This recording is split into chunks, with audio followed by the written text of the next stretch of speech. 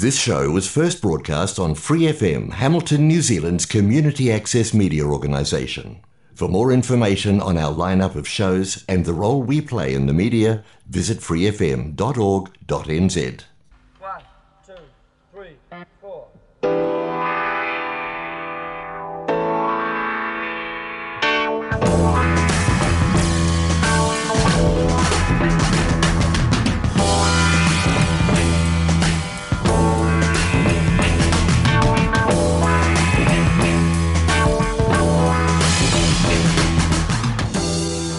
Welcome to WTS Waikato, sharing the hyperlocal, controversial and quirky stories of the Waikato region.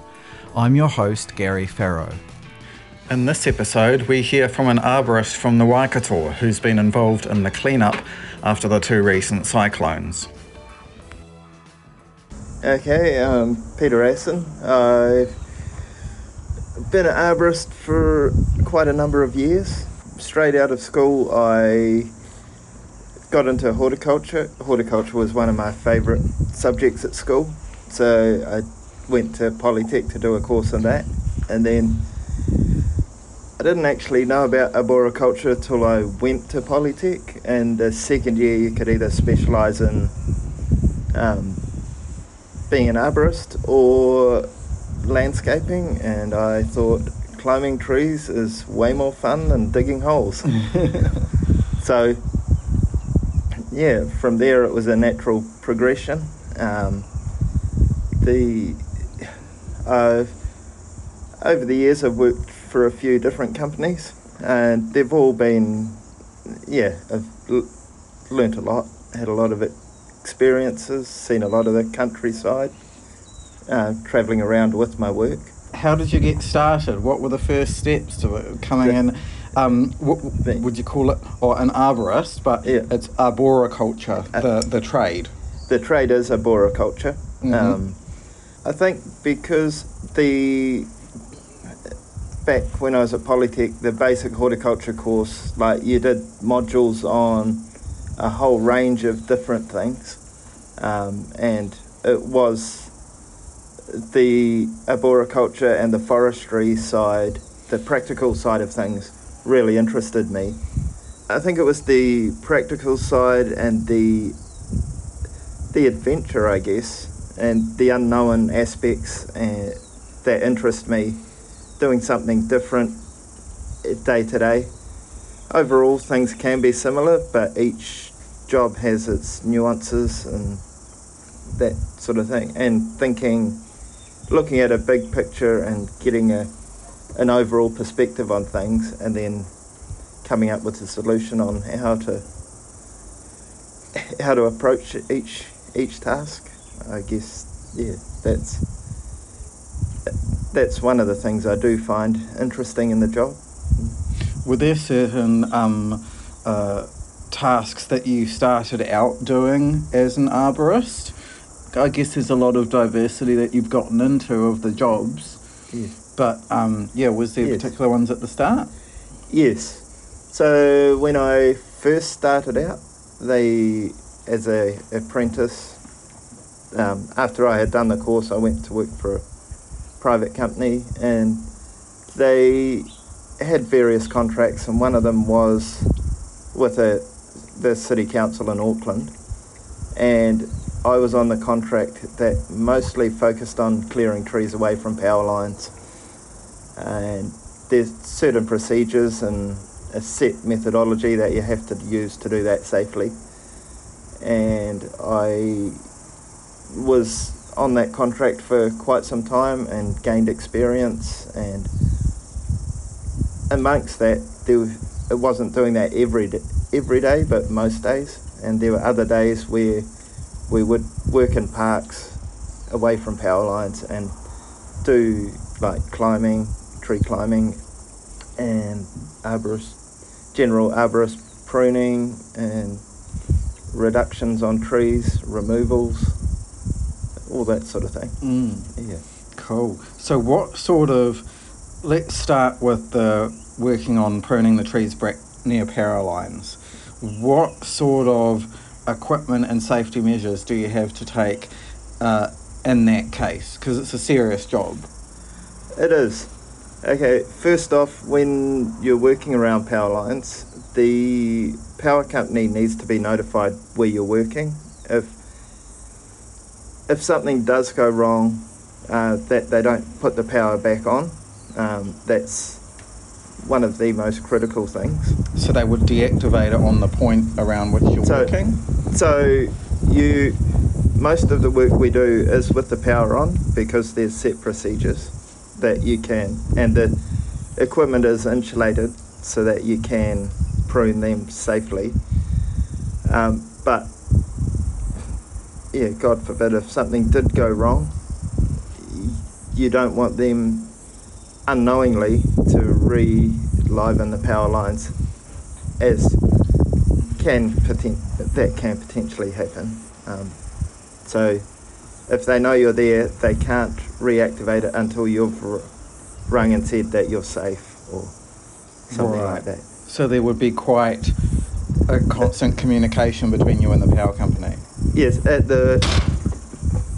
before the job starts and after, once you've finished the job, you communicate with them to let them know that you're clear of the power lines. And it's safe for them to restore their safety measures to how they normally are. Sounds like you've become pretty well acquainted with some people at the power company then, who you'd be in contact with pretty much every day, letting them know what you're doing and when you finished your jobs and everything, because pruning around power lines, basically every single day you will see arborists doing that somewhere in the city, or a town even. Yes, that's correct. We do know them by name, even though we don't. Over the course of my years, I haven't met too many people in person, but you get to know them over the phone and you can talk to them freely a lot of the time. But then once they get to the important part of the procedure, it is systematic, the things you have to say and repeat back to them, so they know that they've got the right place, and you know that they know. In that situation, what sort of equipment would you be using? Because I think people generally, when they think of arborists, they think of sort of abseiling up and down trees, even though that's kind of nonsensical. Okay, so there's two different methods of operation. Like one is, for us, is using a cherry picker that's insulated, and they're insulated to very high voltages. So that sort of thing, you set the cherry picker in the right position and then prune the trees with tools that are insulated to get them to a safe distance before you can do your final pruning cuts. And the other method is, like you say, climbing the trees manually with ropes and harnesses. And you have to climb systematically, so by throwing your rope generally to the lower branches that you can reach to, and climb up to there and then throw the rope higher all the way to the top. There are different methods of doing that, but around power lines especially, you have to be extremely careful that your ropes don't go over the power lines, because that could potentially be catastrophic. There would be techniques and regulations in each throw of the rope that you have, basically, that you'd have like a checklist that you'd go through in your head, when you're, I guess when you're starting out as an arborist, but as you go along it will become more natural, but you'd always have to adhere to safety protocols. That's correct. Like when you get to the job, you look at it and then you work out exactly what you want to do before climbing the tree, and then you think of a method that will do it safely. For instance, climbing the side of the tree away from the power lines, so there's no chance of your rope getting through the tree to it, and then just systematically work your way up. And then once you get to a point that's high enough, you can come back down. And for me, I've found it always easiest is getting your rope as high up the tree as practical, and then starting at the lower branches so that when you do cut stuff, it falls away clear, and then you make a hole and you work your way up so that when you throw the higher branches, they don't catch on anything and bounce out into the power lines. I was going to ask about that because in forestry, you have to make very specific calculations of where the tree or the branches are going to fall before you cut down a tree. And it would be similar when you would be removing branches from a tree, especially when you're up in the tree or up near the tree in a cherry picker. Yes, that's correct. It's like forestry and the protocols they have there. We have our own ones which are similar, and a lot of them are based on the same methods. But because we're in a more confined area, generally speaking, we have to do things a lot smaller, and sometimes it is very time consuming, especially if the trees are in some cases tangled right through the power lines or touching and burning. Then it's using the insulated tools. You prune them away in small pieces until you get a reasonable clearance, and you can do bigger and bigger pieces. So you mentioned burning there. Are there situations where you're actually up in the tree and it's making contact with the power lines and there's a potential chance that the tree could ignite? You wouldn't be climbing a tree that is actually touching the power lines. Mm-hmm. You could be, look, when it's in that situation, we'll use the cherry picker with the insulated tools to prune it away, or if that couldn't reach, we have insulated loppers or so extendable loppers, and they're tested regularly that they are safe to use for the voltages that we work around. So then you would prune it a safe distance away before you could climb the tree. That's an emergency situation. In emergency situations, more often than not, it's say half a limb or maybe a whole tree that has actually fallen onto the power lines and cut the power off to lots of people. In that situation, when we get there, we wait for the power company to tell us that the lines are completely de-energised, and they put what they call earth sticks on, which cables they hook onto the power lines, which are then put into the ground and earthed out, so that you know that the lines are completely dead and it's safe to work around them and clear the trees. You in that situation, you're in immediate communication with people from the power company, and they will let you know when it is safe to cut the trees. So you'd be talking to them and radioing them up there in the cherry picker, or would there be people down on the ground doing that?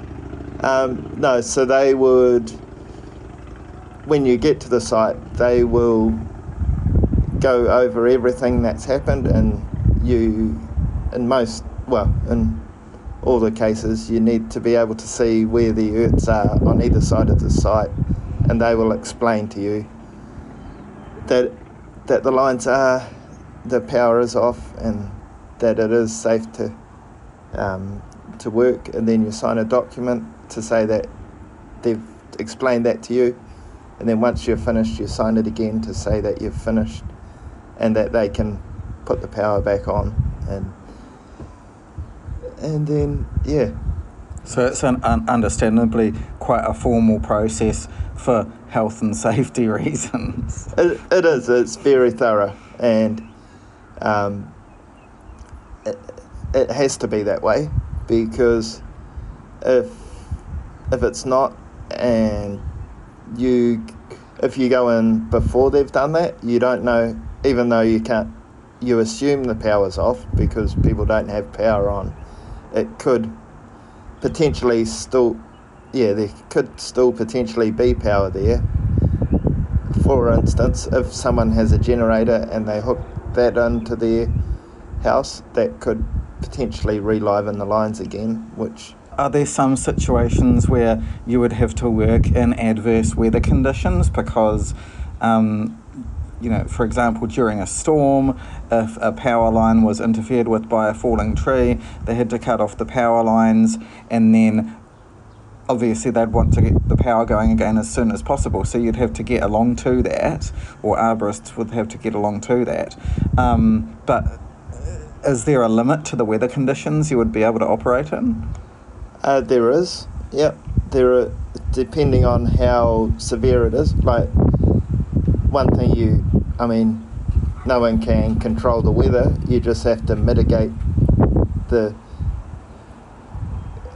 conditions and work to your abilities. But probably the rain is not so much of a problem, but the wind is probably the biggest problem.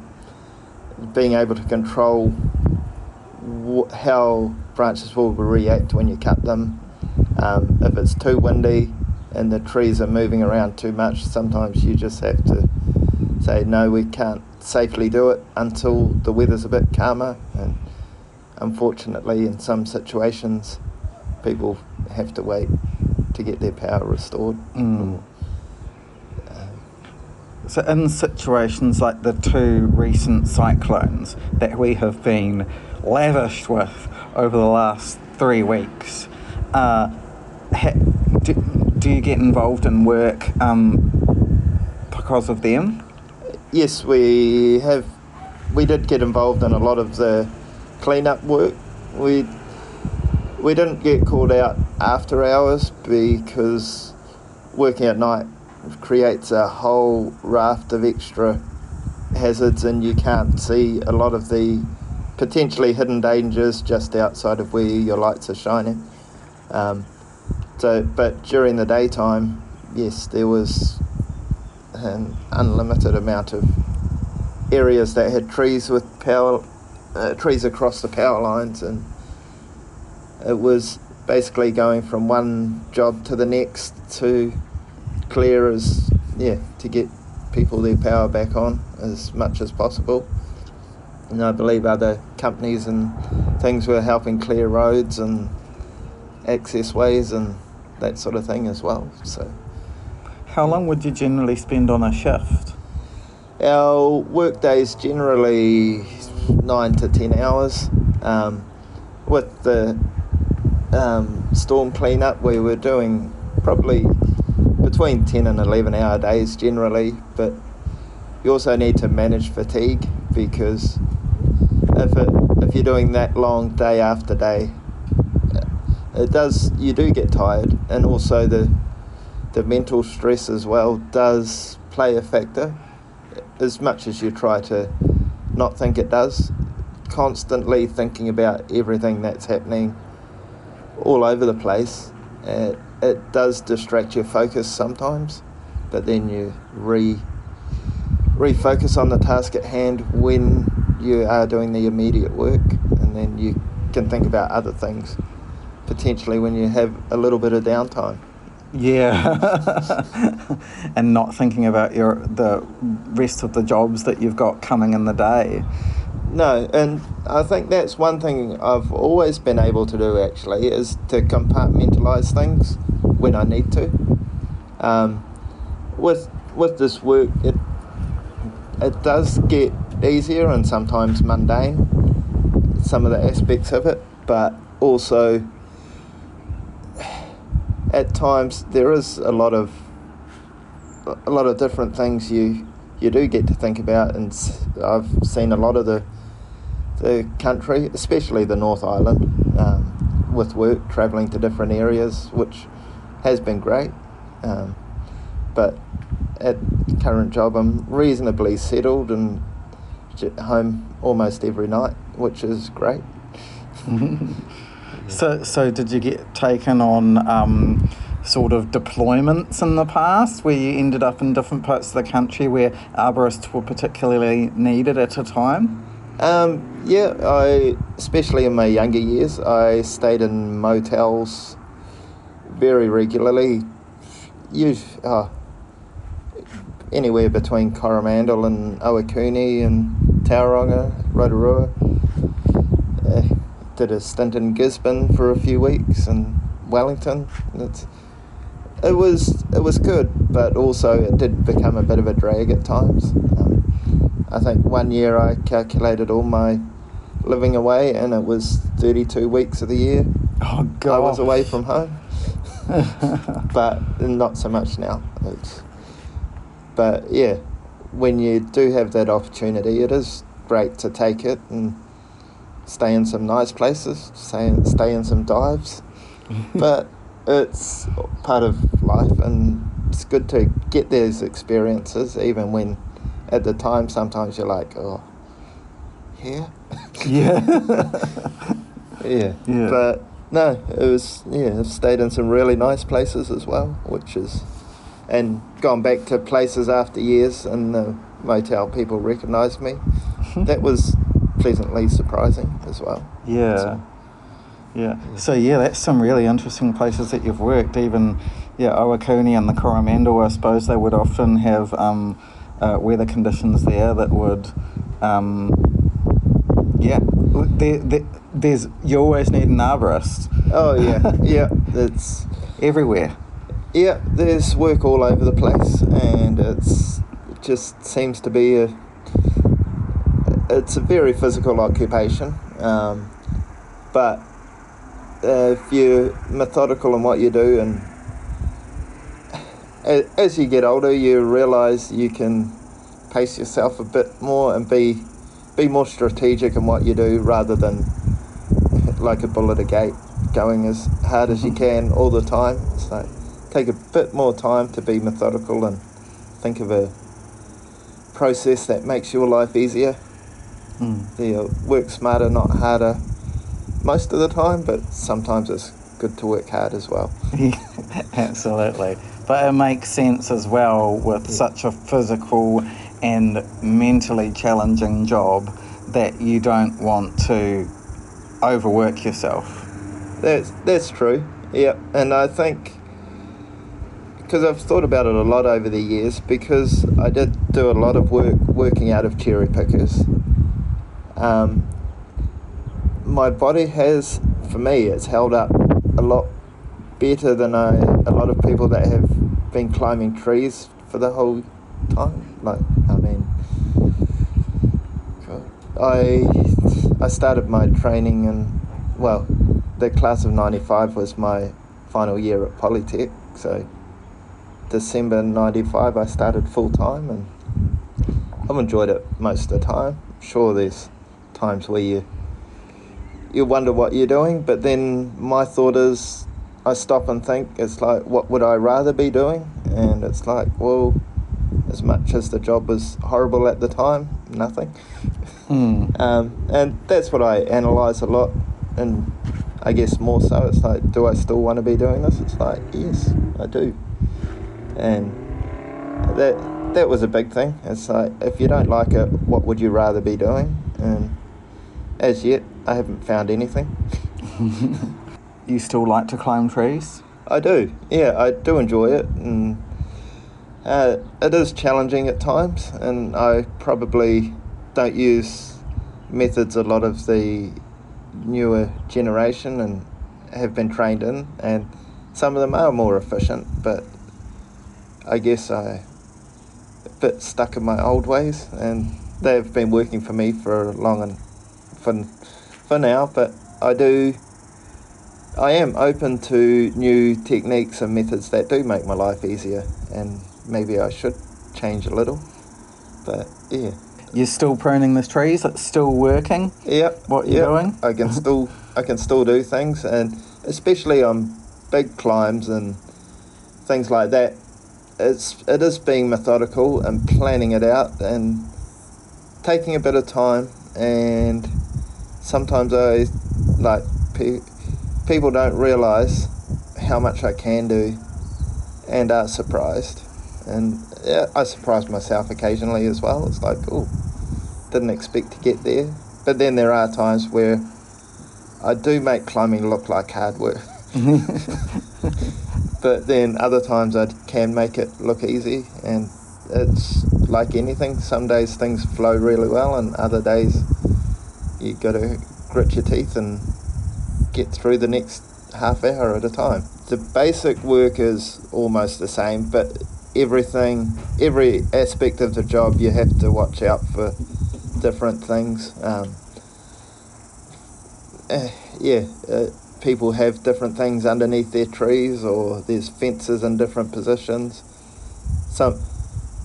Some trees, it is nice when sometimes you can just fell a tree in an open paddock and it's nice and easy. But then there is other times where it is nice having a little challenge, having to actually think and plan stuff, and think your way out of problems. Do you think arboriculture is something people should still take an interest in getting into? Yes, I think if you're not sure what you want to do, try it out. It may not be for you, and after a while you'll know if it is something you want to continue doing. If you are practically minded and like being outside and physical work, it could be. Then again, if you're scared of heights, that's something you'd either have to overcome, or it's not for you. But until you actually try and push yourself, you won't know if it's something you really will enjoy. And some things are a bit difficult to start with, but they get easier with time. So you were never scared of heights? No. Nah. Don't look directly down. Look out to the horizon and enjoy the view. You get some amazing views of different parts of the world and cities. Thank you for listening to this episode of WTS Waikato. If you liked what you heard, you can follow the show on Facebook or find it wherever you get your podcasts. Thanks to Free FM, the Community Access Media Alliance, and New Zealand On Air for making this show happen.